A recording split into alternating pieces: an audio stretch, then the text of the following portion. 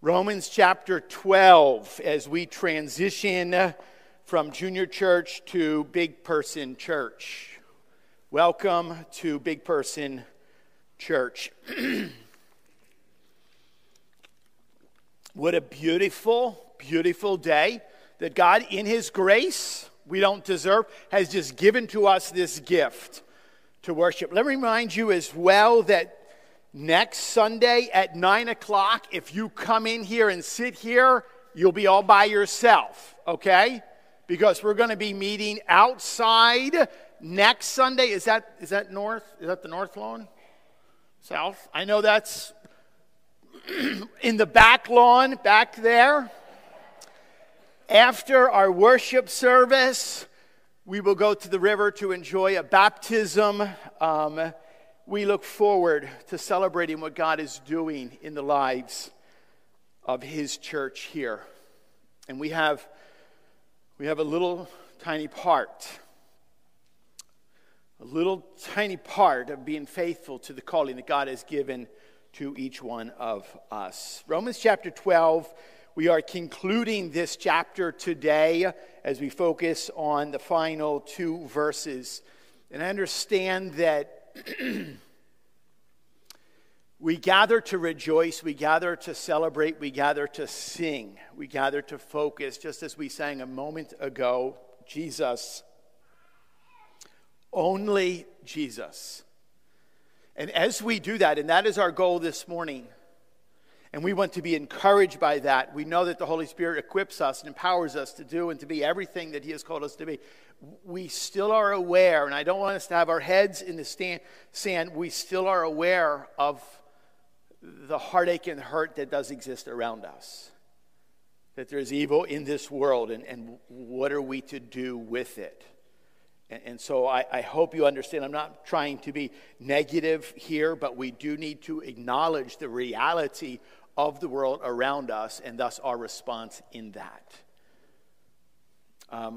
I have worn now for almost 10 years a bracelet on my left wrist that has the name of my cousin, who was a Green Beret, who was killed in Afghanistan by Taliban.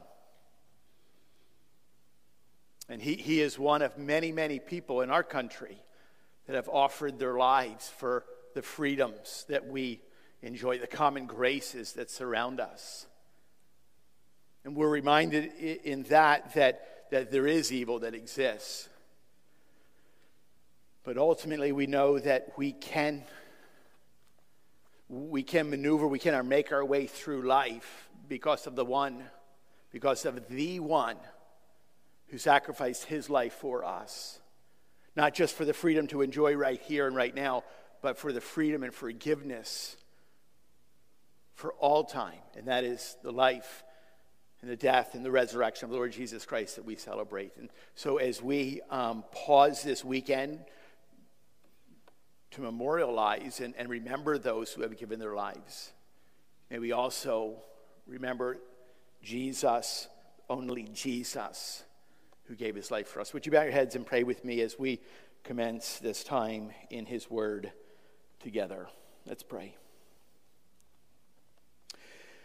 Father, we are grateful for every person that is here. We thank you, Lord, for whatever circumstance. In your sovereign will, you have brought together this body of people gathered. Some people may be here excited. Others may be here reluctantly. Others may not even want to be here, but we're brought. Or whatever the circumstance, we come before you and we thank you that you are alive and well, that you speak to us, that you are living amongst us and within us. We thank you that you have given to us your word, that with careful study and through the preaching of your word, we can hear a word from you this morning. Lord, I need and I ask that you would speak to my heart alongside of everyone as you reveal yourself to us through your word. Help us to get a glimpse of the hope that exists through Jesus, even in a chaotic and frankly collapsing world. Father, I pray for those that are especially going through a difficult season right now, just seasons of fear, seasons of sickness and anxiety and worry. And even, Lord, some I know that there's a sense of darkness or depression that is pressing down on them. And I pray, Lord, that only you would be heard and seen. We pray as well as a church, as we focus this week on those struggling in addictions, that we would go to the throne of grace and plead on their behalf to be free, to follow you wholly. Father, we do thank you for the country that we live in and the sacrifice of those who have given their lives for our freedom, and we are so grateful for that. But Lord, we are most grateful for the sacrifice of the Lord Jesus Christ. May we get a glimpse of his atoning work anew today, afresh today. Please help me guide my words, my mouth, my lips. May everything that is said and done be for your glory and your glory alone. We ask this in the amazing and matchless and wonderful name of Jesus. Amen and amen. I want to read to you in its entirety our text. We addressed a couple of the verses last week, and we'll conclude by a couple verses this morning. Romans chapter 12, begin with verse 17 and read down through the end of the chapter, verse 21. It says this: repay no one evil for evil, but give thought to do what is honorable in the sight of all. If possible, so far as it depends on you, live peaceably with all. Beloved, never avenge yourselves, but leave it to the wrath of God. For it is written, vengeance is mine, I will repay, says the Lord. Now our focus this morning will be to the contrary. If your enemy is hungry, feed him. If he is thirsty, give him something to drink. For by so doing, you will heap burning coals on his head. And we will leave with this thought: do not be overcome by evil, but overcome evil with good. The word of the Lord. Now we know that it is hard, and I would say that it is even getting harder. Words cannot, and words, however you arrange them in the English language, cannot adequately describe the evil that exists. If you recall, just last Sunday, actually, what referenced a mass shooting that had taken place in New York, in Buffalo. Just what? Motivated by racial hatred. And yet, for some reason, even this past week, that's not number one in our minds. Why? Because even since we have gathered, just since last week, we have seen before us what? Even more anger. We've heard about even more hate and evil when one lone shooter barricaded himself into a classroom and viciously murdered 19 fourth graders and their 2 teachers, 21 souls. Many, understandably, and the response this week is that we are sickened, we are saddened, and we are furious over such savagery. And I know that it may seem like going back now to ancient scriptures may seem like, oh, we're just going backward. But please, and I plead with you to understand, when the author writes the words for us this morning on the existence of evil and how and thus what our response is to be towards it, let me tell you this: he knows what he's talking about, okay? He knows clearly what he's talking about. The Apostle Paul is the author. Think about these are our brothers and sisters in Christ, the early church. They were all well acquainted with the atrocities of, and we looked at the word last week, pure evil. They're familiar with that. Persecution in their day was rampant. Public, bloody executions and crucifixions were commonplace. People would actually gather, and for sport and for entertainment, they would watch other people be fed to starving lions. They would bury people up to their head in the sand and watch them expire over time. Men and women were bought and sold as property, as slaves. Unwanted and sick or disabled babies were oftentimes just thrown over the walls into burning trash heaps. And I'm not trying to sensationalize or take away anything from the pain or the hurt or the evil that exists in our world today. I'm just trying to remind you that this is not new. Okay, what we're facing, this is not new. This is not without a word from God on what we are to do as a result of it.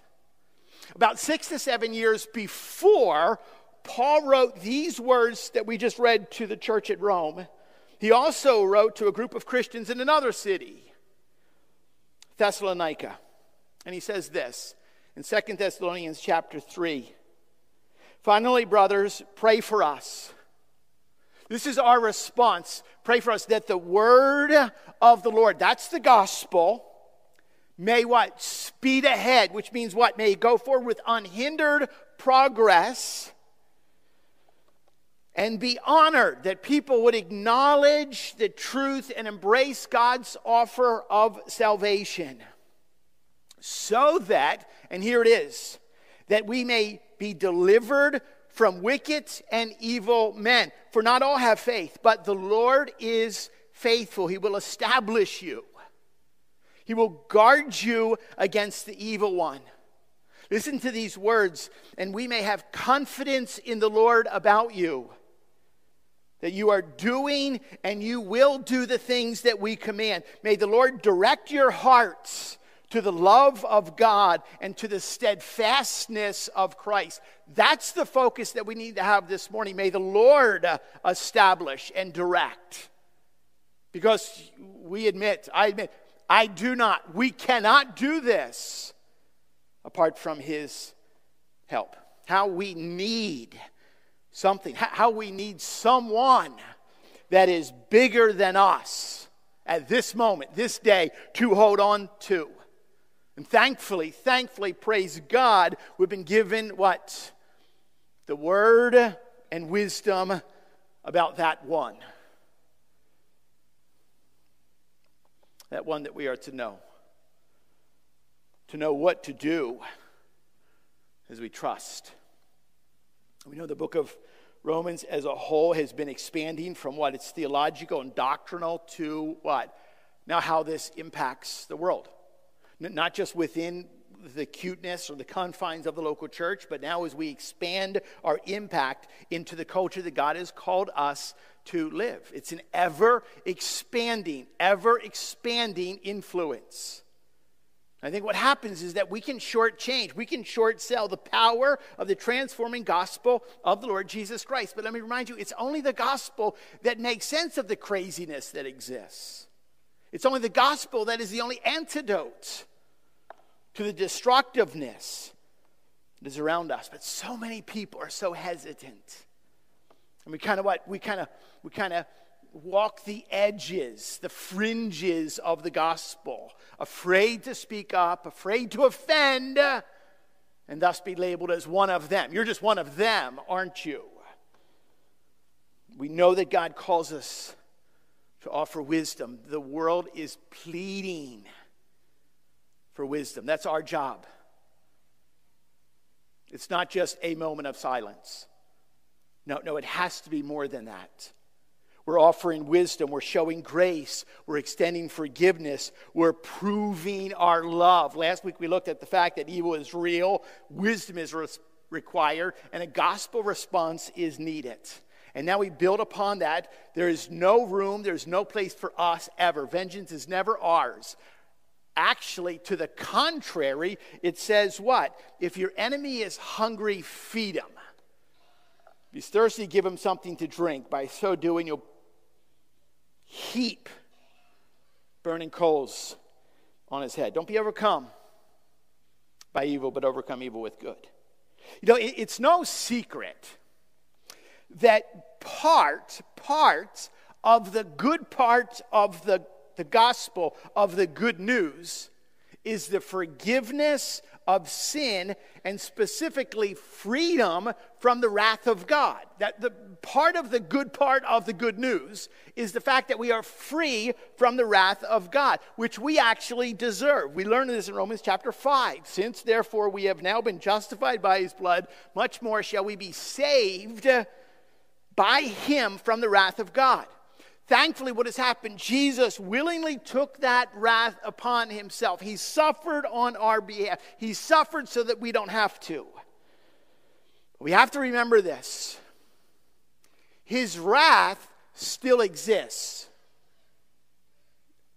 Let me remind you, his wrath still exists. His wrath is still to be expected upon those who reject. Now that is in part what should motivate us toward good gospel work. It's a love, it's a care, and it's a concern for other people who have not accepted the Lord Jesus Christ as Lord and Savior. But I want you to note something. There is tension here. There's just tension, and we feel it tightening in our chest because there is something inside of us that says what? If you, that person over there, if you refuse, if you reject, if you mock, if you make fun of, if you try to harm the name of Jesus, or what? Or especially if you seek to hurt someone else, an innocent child, if you choose to do that, there's something inside of us that says what? You deserve wrath. There's something inside of us that says you deserve a slow, painful, agonizing, humiliating death. And then after that, I want eternal torment upon you. There's something inside of us that wants that when we hear about the evil and the atrocities that exist. Here's my response formally this morning. No, that is not the way that we are to respond to evil. Let me repeat it. That is not the way. As hard as it is, and there's something burning inside of us, that is not the way the Church of Jesus Christ responds to the evil that exists around us. We are never to desire the wrath of God, or we're never to desire other people to suffer regardless of what? Their lifestyle. We're never to long for them to feel the pain of God, regardless of their life's decisions, regardless of their background, regardless of their backstory, regardless of the hurt that they may have caused, regardless of what? The words, the proverbial rocks that they have hurled, regardless of their attacks, regardless of their criticisms, regardless of their antagonism, regardless of the fact that they may stand in stark contrast to everything that you see and believe, even if they are our arch enemy, we are still to offer them. We are still to show them love. Remember how I said like there's great tension here? Let me ramp it up. There's actually even greater tension here, because it continues to build. And some people sitting here this morning hear what I just said and said, sorry, I don't like it. I know the Word of God says that. I don't like it, and I'm not going there. I'm not going to believe that. I'm not going to do that.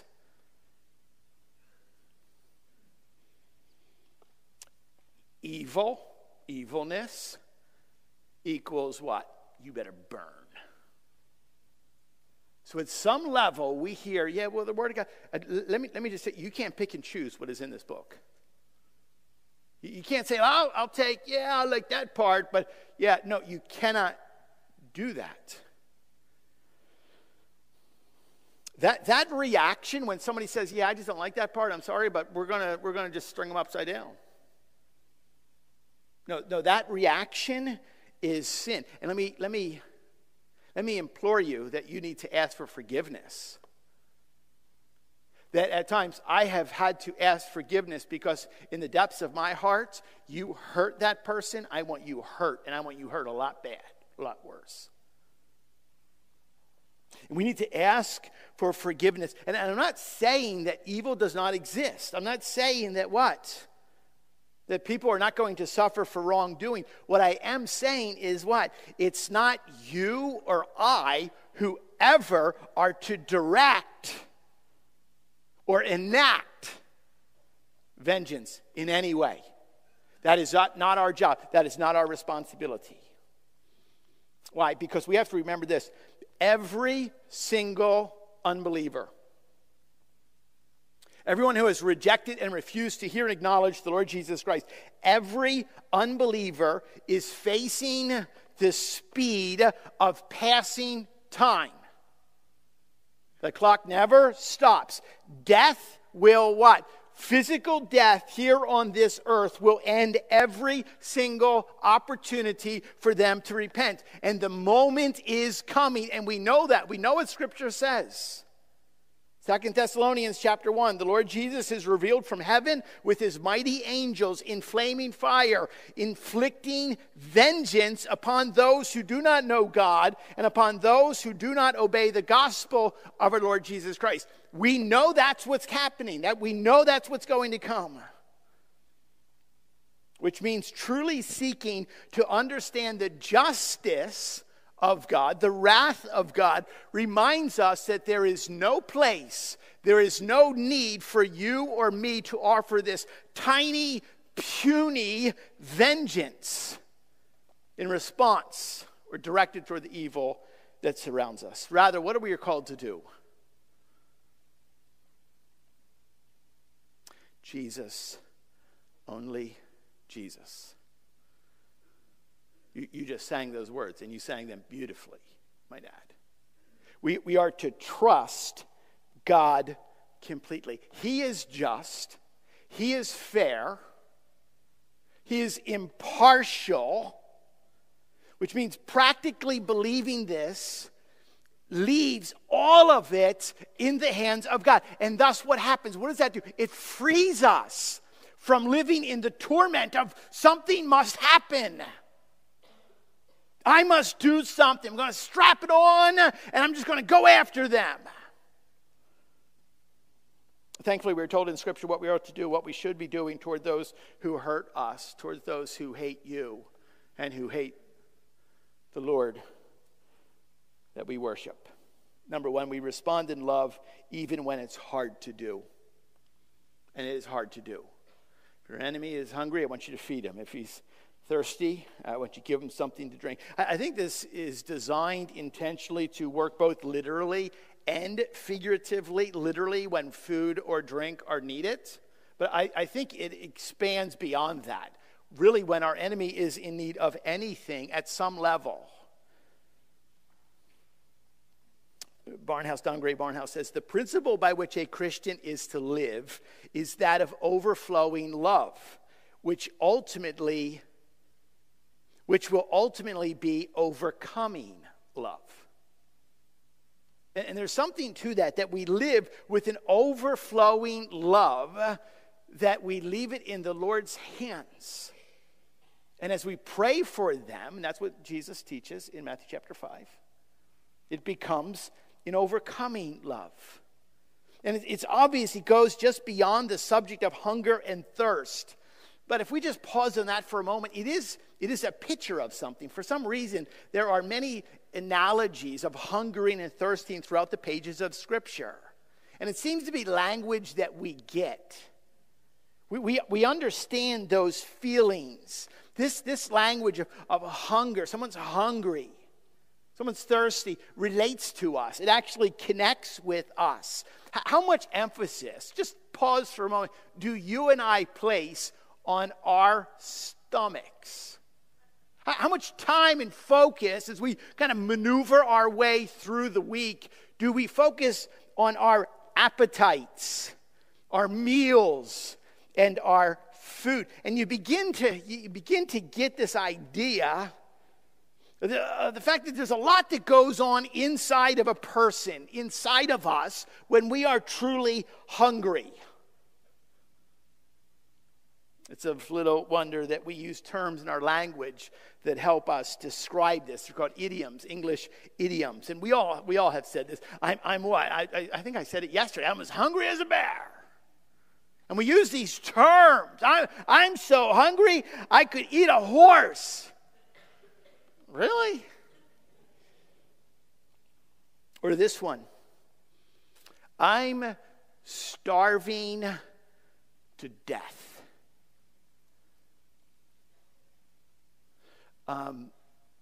One of our kids, I think it was Seth, when he was little, growing boy, 7, 8, 9, around there. Dad, I can't sleep. I'm starving to death.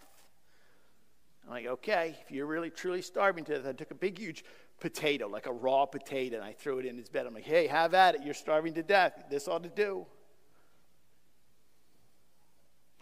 I'm famished. Or to the adverse, we describe what?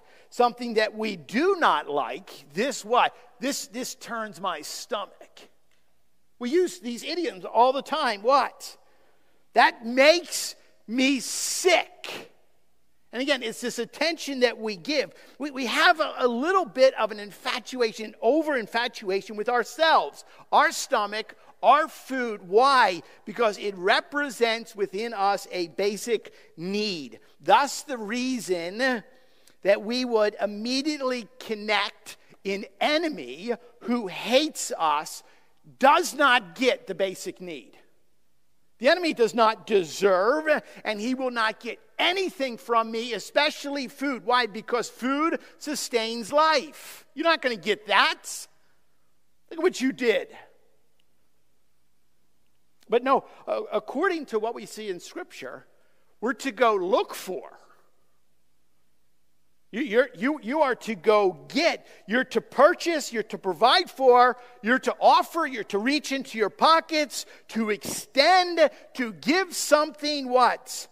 That God in His grace has been given to you so that you can reveal His grace to others by giving it to them. It's really an opportunity for us to show love. This is exactly what the Lord Jesus Christ taught in Matthew chapter 5 on the Sermon on the Mount. You've heard it said, love your neighbor as yourself. But Jesus expands upon that and says, no. But I say to you, you love your enemies. And you pray for those who persecute you. Our first response here, because it's swirling, what do? We respond first and foremost in love. Secondly, number 2, we respond in faith, even when it's hard to understand. We're going to trust here. By so doing, you will heap burning coals on his head. I've had many conversations this week just on that very phrase. Like, what exactly is that?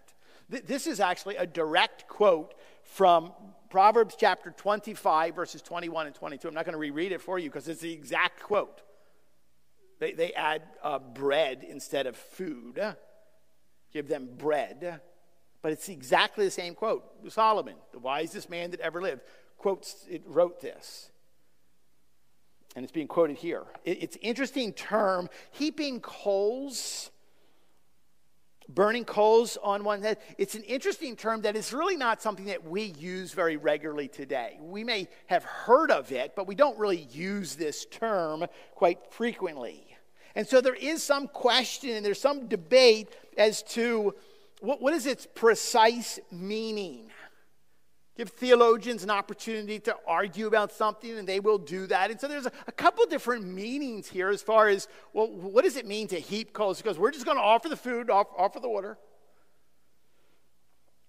Many think that by doing good to them, by offering food, by offering water, they will feel so ashamed by your kindness that they will repent. In a sense, one's warmth towards them, one's kindness would melt their hearts into submission. So it's burning coals, that it's kindness that melts and stirs their hearts into submission. And it's quite possible that that is what it means.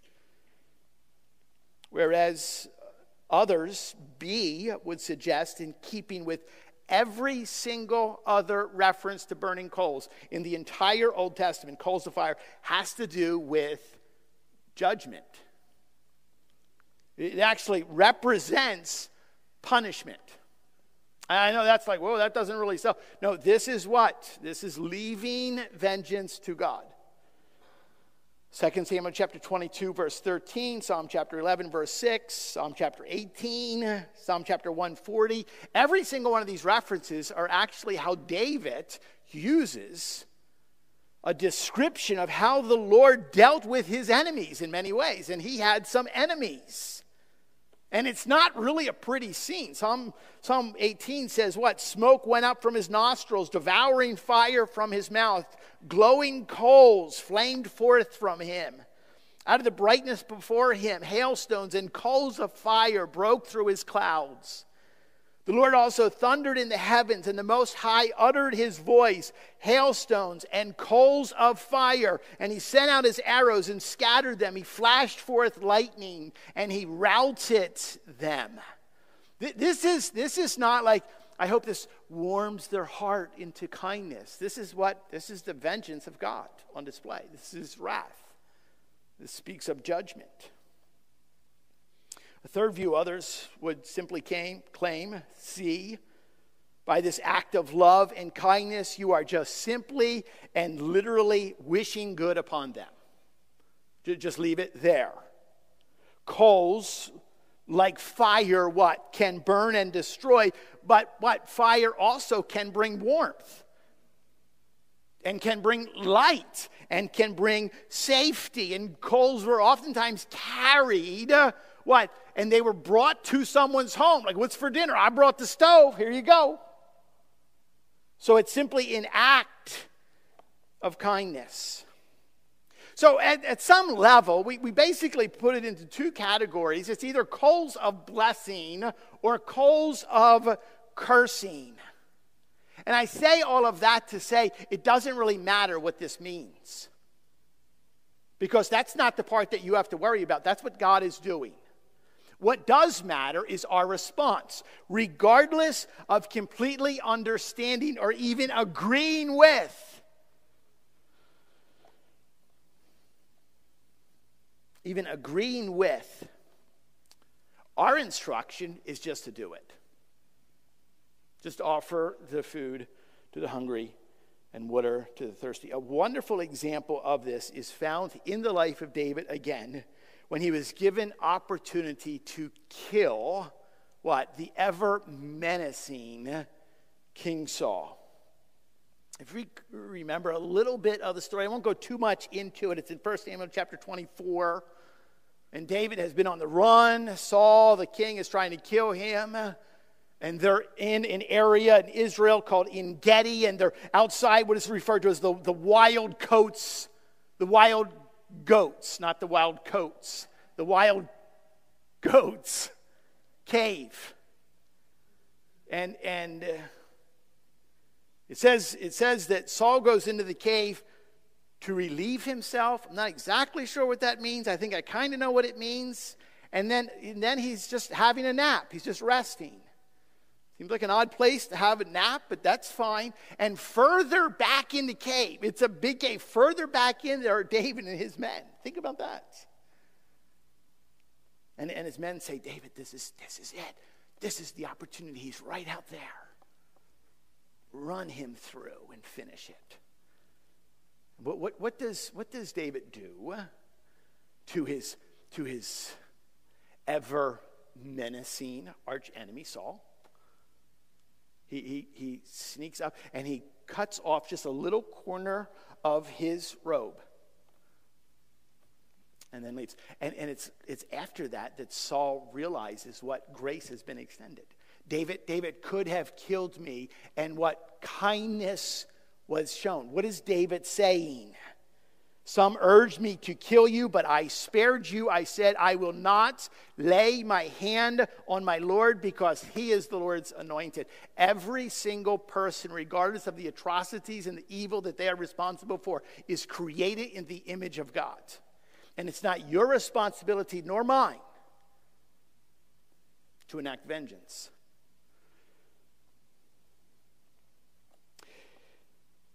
Now it just seems to me, kind of practically speaking, if we look at the life of David, I'm not quite sure how this translates immediately into our lives.